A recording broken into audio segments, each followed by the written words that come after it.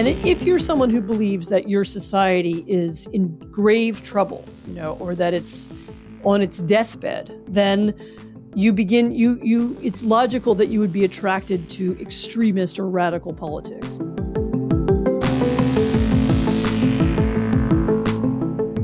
Hello, and welcome to the Hopkins Podcast on Foreign Affairs. My name is Julia Ahn, and I am joined today by Franza Celia and Megan Ruttke. Despite the common belief that liberal democracies would ultimately be universalized after the end of the Cold War, authoritarian tendencies have now re-emerged throughout the world. In today's episode, we are joined by Anne Applebaum to discuss the lure of authoritarianism, especially for intellectuals, and the rise of anti-democratic trends in the West. Further expansion of the ideas discussed in today's episode can be found in Ms. Applebaum's new book, Twilight of Democracy. Anne Applebaum is a staff writer for The Atlantic and a Pulitzer Prize-winning historian. She's also an SNF Agora Senior Fellow and Associate Professor of the Practice at the Johns Hopkins University School of Advanced International Studies. A Washington Post columnist for 15 years and a former member of the editorial board, she has also worked as the foreign and deputy editor of the Spectator magazine in London and the political editor of the Evening Standard. We hope you enjoy this episode of the Hopkins Podcast on Foreign Affairs. Ms. Applebaum, thank you so much for joining us today. No, thanks for inviting me. We would like to start by diving a bit deeper into what democracy really is. What are the hallmarks of a liberal democracy, and why is the spirit of liberalism so important to democracy? So first of all, yes, thank you for that extremely broad question. I think by liberal democracy, what we mean is a form of democracy which is not the dictatorship of the majority. It's a form of democracy in which there are checks and balances, in which there is separation of powers, in which minorities have rights, and which defeated political parties have a way to make themselves heard, even when they've lost elections. So democracy that isn't just about voting or just about what happens on the day of an election, but what happens over a long period of time. I think the key to a successful democracy and to one that is lasting and that people feel is fair is one in which there's, at least an attempt to have an even playing field so that different political parties can feel they can compete, that they can be heard, that they can make their arguments known, whether or not they're in power. So when you have a state, for example, where there's a monopoly on the media by one party or another party, that it's very difficult to see how you can have a real democracy. Or when you have a state where the courts and the prosecutor service and the police are dependent on one party and can be used against the other party in a politicized way, that's also a kind of that's a political system that isn't really a democracy, isn't really a fully functioning democracy. The question of what is liberalism seems to me a somewhat separate question from that. I mean, democracy needs to be rule based. It needs to be and the rules have to be respected. Not just to the letter, but in the spirit by all the players in the political game in order for democracy to work. Liberalism as a set of ideas and even as an ideology or as a political party is somewhat different. I mean, there can be liberals and conservatives inside a democracy. There can be people who have different visions of what the state should be, how large it should be.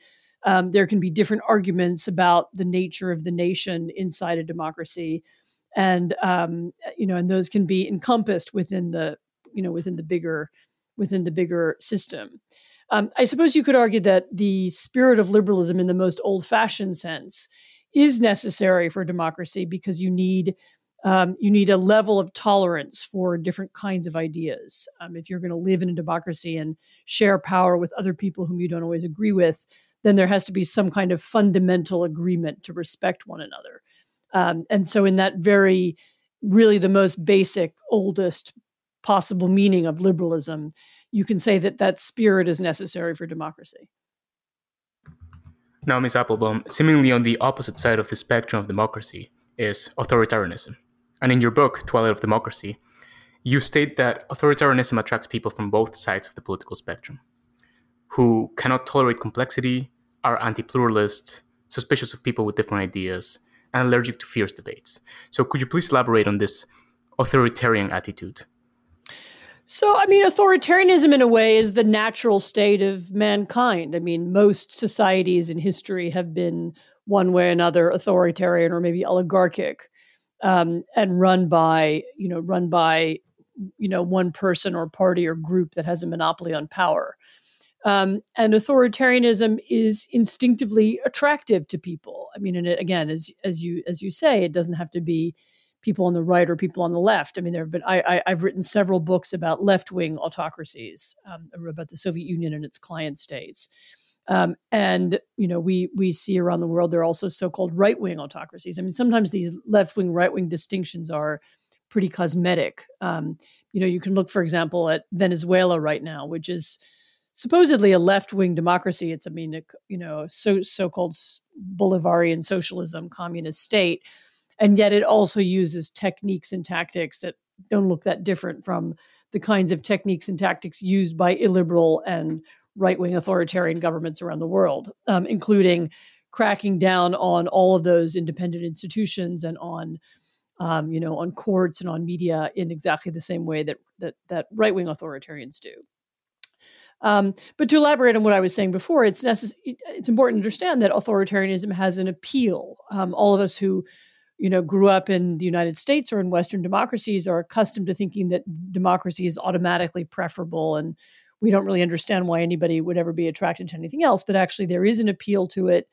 There's an idea that that if you only have one person or one small group making decisions in a society, that might be more efficient. That maybe things can get done faster at times of crisis or when there's a great deal of chaos. People have historically wanted there to be unified power, just one person who can return a society to a secure state. And even in modern times, the nature of modern democratic debate, which is very loud and bitter and often exclusionary, in that many groups want to exclude their opponents from the political system. In modern democracy, it can be this kind of antagonistic dialogue can also make people feel like democracy is unpleasant, it's loud, it's noisy, it's inefficient, it's not dealing well with problems, and you can get a kind of nostalgia for autocracy or a longing for autocracy even in the most democratic societies. And so in my book, I did try to show how even people whom I've known or people who I've been acquainted with have become enamored of anti-democratic or anti-pluralist ideas in politics. And these are people who initially seemed to be pro-democracy or favorable to democracy in the past. And now that we've taken this deep dive into what is democracy, what is authoritarianism, it would seem on the surface that we have either people who are, pro-democracy or, anti-democracy. But in fact, as you've mentioned in your recent book, you describe how some people, specifically intellectuals, who were once pro-democracy have turned into supporters of authoritarian leaders. So why is it important to discuss intellectuals in the first place in regards to the rise of authoritarianism in democratic societies? So my book is about intellectuals. I mean, intellectuals in a very broad sense. So intellectuals, journalists, political strategists, basically people who are professionally interested in ideas, and that's a pretty wide group of people. It can be academics, or it could also be people who work on political campaigns, or people who make memes, or bloggers, or all kinds of people now fit into that category. And this is an important group of people because these are the people who shape and transmit and translate political ideas, and who seek to spread them. Who seek to whether to promote democracy or to promote the interests of a particular group or a political grouping. They seek to create the images and create the ideas and strategies behind those groups. throughout history, I mean, saying someone is an intellectual or someone deals with ideas doesn't mean say anything about whether they're democratic or anti-democratic or left-wing or right-wing. I mean, there are right-wing intellectuals, left-wing intellectuals, intellectuals who've very happily served authoritarian societies, and intellectuals who've flourished in democracies, or even those who've lived in democracies and haven't liked their democracies. That's also a very old tradition. It's even a very old tradition, the idea of intellectuals who support or participate in democracy becoming disillusioned with their societies. And one of the things I do in the book is I look back to some previous eras when this was true. So I talk a little bit about a French writer called Julien Benda, who was writing in the 1920s, and who wrote a book called The Treason of the Intellectuals, or The Treason of the Clerks, which was about people in his era who had become partisan. So intellectuals who were, had been literary figures or philosophers who became part of partisan groupings and began campaigning for one side or the other in the French political debate. And he predicted, and of course, in retrospect, it looked very, almost ominous. He predicted that these intellectual debates would wind up getting millions of people killed, which is in fact what happened during the Second World War in Europe. I also write, I reflect a little bit about on, writers from the 1930s who've also described what happened when their friends became entranced by fascist ideas. And I also write a little bit about slightly different phenomenon, but related, which is during the modernizing, liberalizing period of kind of Germany in the 19th century. You also had the phenomenon of intellectuals who became very disillusioned with their society, even though it was at that time economically one of the fastest moving in Europe, although it was becoming broader and more tolerant. For a lot of people, kind of modern Germany felt like a decline from an earlier, better, simpler, more traditional era. And I also quote from a couple of German writers from that time who began to idealize the past and became kind of dismissive of German politics in their own time as kind of degenerate and unserious, as opposed to the great moments in history. And that is also a common phenomenon. And I mention these things not because it's exactly what's happening now, but because these are sort of echoes of some of the things that happen now. And it shows that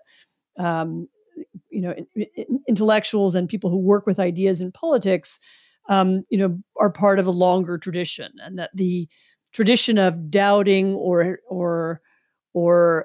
being disappointed by or even hating your democratic or modernist society is a very old one. And based on your research and also your observations, how would you say, why have some intellectuals, especially in more recent times, become disillusioned with democracy and turn towards authoritarianism, especially, intellectuals who, were pro-democracy in the past? Usually it's a function of disappointment. Sometimes it's personal disappointment. And I describe a few cases of that in my book. So people who haven't succeeded or haven't had what they thought got what they thought they deserved out of their democratic societies. And this is a very prominent phenomenon in Eastern Europe. People who lived through the transition from communism to democracy and then felt that they had not got what they thought they wanted from this new society, or they were disappointed by it. In some cases, it's a deeper intellectual disappointment. So you have, even in the United States, or in the UK or elsewhere, people who feel their democracies are degenerate, that, in some cases it's to do with religion and the rapid secularization of society. People feel that this represents, we live in an era of moral decline.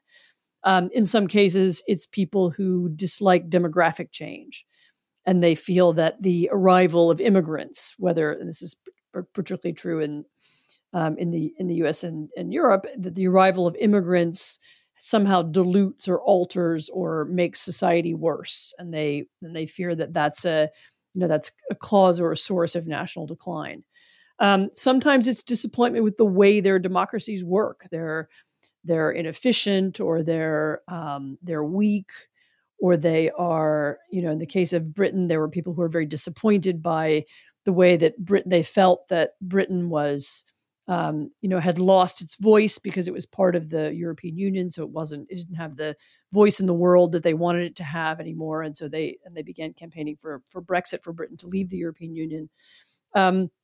So usually it's a form of disappointment, and sometimes that disappointment is quite extreme. It becomes really profoundly pessimistic, even despairing.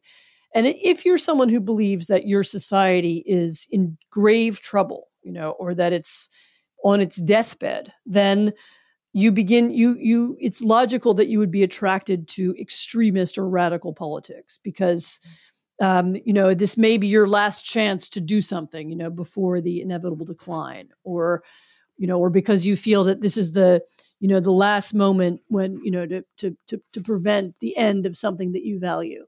So I think it's as I say, just to repeat, it's some kind of disappointment, despair, personal or political.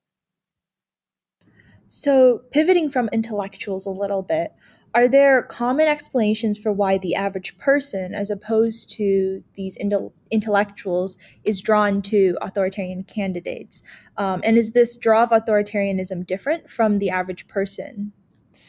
So my book isn't really about voters or average people very much. Again, it's partly a memoir, and it was meant to be a book about people that I know, and so it's very focused on people I know. It's not a general thesis. It's not a political science book. It doesn't try to understand all of society. But I do write a little bit in the book about the work of a behavioral psychologist called Karen Stenner, who has looked at the question of why some people are attracted to authoritarian ideas or sentiments. And one of the conclusions that she comes to is that it's often a reaction to complexity or rapid change. And that for some people, the speed with which society changes and the loss of certain kinds of traditional anchors, family or certain kinds of civic institutions, whether it's the church or whether it's local groups and organizations that have grown weaker over time. That for some people, the loss of those things has made them both nostalgic for the past and also impatient with the sort of loud noise of democracy in the present, and has caused them to want to return to a kind of simpler and easier way of thinking. That's her thesis, and I write about that a little bit because it's many of the intellectuals and journalists and campaign strategists I write about have used that insight. In other words, have tried to reach people with an authoritarian instinct and have sought to appeal to their instincts by offering some kind of alternative. But it's important. One of the things that is important about Stenner is that what she writes about is an authoritarian predisposition. I don't think it's the case that anybody is. I don't believe in an authoritarian personality. In other words, I don't believe there are some people who like dictatorship and some people who don't. I mean, a lot depends on the conditions and the situation. I mean, in a situation of extreme violence and chaos, for example, in a civil war, everybody will give up some of their freedom in exchange for security. In other situations where people feel threatened, lots of people feel threatened by some kind of enemy or by immigration or economic change, or maybe even by the coronavirus, people will also be ready to give up freedom. And then there are some people who can be, for whom it takes less persuasion because they see the advantages of security, stability, and an end to argument, and they see those as more important than, the liberal democracy. Ms. Appel, you've also in the past written a lot about the rise of social media and disinformation. And so I want to ask you, with this latest iteration of authoritarianism, whereas it's in spirit here in the United States and in Britain through Brexit or in Eastern Europe, Would would this latest iteration of authoritarianism, especially on the far right, have been possible without the rise of social media platforms that have allowed misinformation and apocalyptic visions to spread? So that's one of the things I do argue in the book. A lot of people disagree with me, and they link the rise of the far right to other things. They link it to economics and again to demographic change. And while I don't at all deny that those things are important, I actually think that the major political transformations we're seeing are deeply connected to, it's not just social media, it's just the change in the way that people get and process political information. The way the loss of some kind of hierarchy. So, people get news on their phone, 1 minute it's an advertisement for hairspray, and then the next minute it's a message from their cousin, and then it's a message about, people being gunned down in the street in Belarus. Okay. And there's no hierarchy to that information. There's no sense of what's important and what's not, in a world where you can just flick the screen and look at something different. And while there are many advantages to this new world, and there are all kinds of ways in which the information revolution is great and liberating and so on, it has also had the effect of enabling people with extreme views, for example, to find one another and to organize online. And it's also helped, as I said, it's helped some people find ways of reaching other people in the society who agree with them. It's a way, there are ways of creating new communities, alternative communities online, and that's both good and bad. I mean, you can create, positive civic organizations online, and you can also create hate groups online. And I do think that the nature of modern media has made it easier to do than it was in the past. And regarding your original question, of course, it's much easier to spread misinformation than it ever has been. I mean, the human race is very liable to believe gossip and rumor, and always has been. But it used to be that, gossip spread slowly, or it moved orally. And now, of course, you can spread a lie in a few seconds. You can reach millions of people, whereas it used to take, that used to be impossible. And so the spread and multiplication of misinformation and deliberately designed disinformation campaigns have also altered politics and the way that people see the world, in very profound ways. After the Cold War ended, many people believed that democracy would ultimately continue to spread throughout the world. However, this has not necessarily happened. Democracies have stumbled in some areas. Why, in your opinion, has democracy not spread like some pundits predicted 25 years ago? Well, democracy did spread, actually. I mean, if you look at the number of countries that you could describe as democracies and you compare them, now to at any time previously in history, it's, there's no comparison. I mean, the map was permanently altered. There have been several waves of democratization. And a big one did follow the end of the Cold War, particularly in Europe, but not only. But yes, I mean, the thing that's happening now that's new and unusual. I mean, there have always been countries that, backslide on democracy. I mean, there are many books and political science studies written about why some countries have backslid, and but what's happening now that's new and unusual is the challenge to democracy in the countries that were thought to be the safest, and in particular the United States.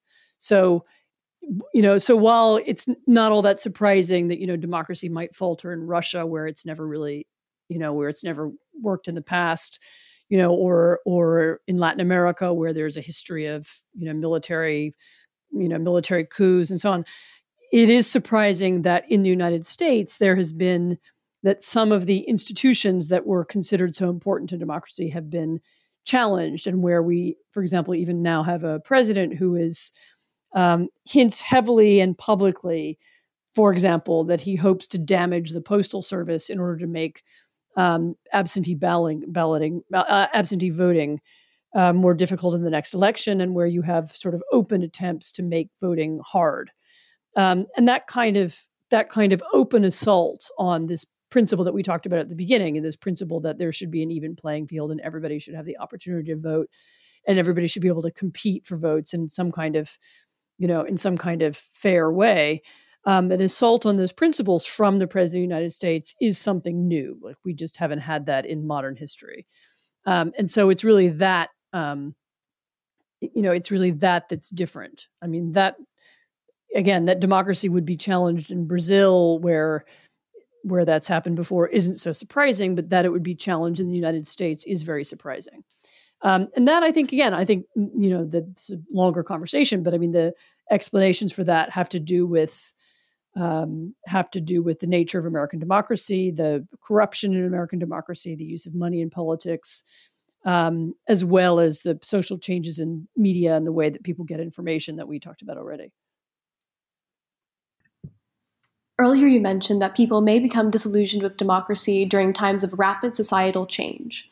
Do you think that this accelerating pace of change is one of the reasons why we have seen challenges to established democracies? And can democracies become better adapted to the fast-changing times that we are living in? Yeah, I do think rapid pace of change is part of it. And it's both economic change and social change, as well as the change, as I said, in information. And it can, in these times, it can feel like democratic institutions are somehow, they seem left behind. In a moment when you can press a button on your telephone and someone will deliver a new pair of shoes to you the next morning, it can seem just unfathomable that it can take so long to form a government coalition or to make decisions. And people become very frustrated by the process in a world where things happen so much more efficiently and quickly in other spheres. And yes, I do think this is a concern. I mean, I think that in the US, in particular, the upgrading of democratic, even just the ways in which we vote and the ways in which we debate, and the ways in which we communicate, there's a desperate need for change, and there's also a desperate need for a revitalization of the bureaucracy, digitalization, more efficient ways of doing things that will give people more confidence in the political system in the state. And that's true actually in many, although not all, modern democracies. Some of them have caught up and are efficient in ways that America is not. To wrap us up, one message that I took away from your book is that democracy is not guaranteed to us, and it's up to us to protect democracy and democratic values. First, is this a fair assessment? And if so, could you elaborate and maybe tell our listeners how they can protect democracy in their own countries? So yes, that is the main lesson. I mean, that is the conclusion of the book. That there's no such thing as forever, and democracies do die, and they always have. And if you care about it, you might have to participate. And what I would say, especially to people your age, is to join things. It doesn't have to be a political party, but it could be an election monitoring group, or you could sit on your local electoral commission, or you could run for a local office. Think of politics as something that you do. It's not just for specialists. It's not just for a few people who have studied political scientists and follow elections. Politics is for everybody. And if you care about it, you might have to play some role in it, or anyway, more of a role than you thought you were going to have to play. I think we've all become used to the idea that democracy is like running water. You don't have to think about where the water comes from. You just turn on the tap. And that's actually not the case anymore. You do have to think about it. You do have to participate. You should pay attention to what's going on in your local community. Think about running for office.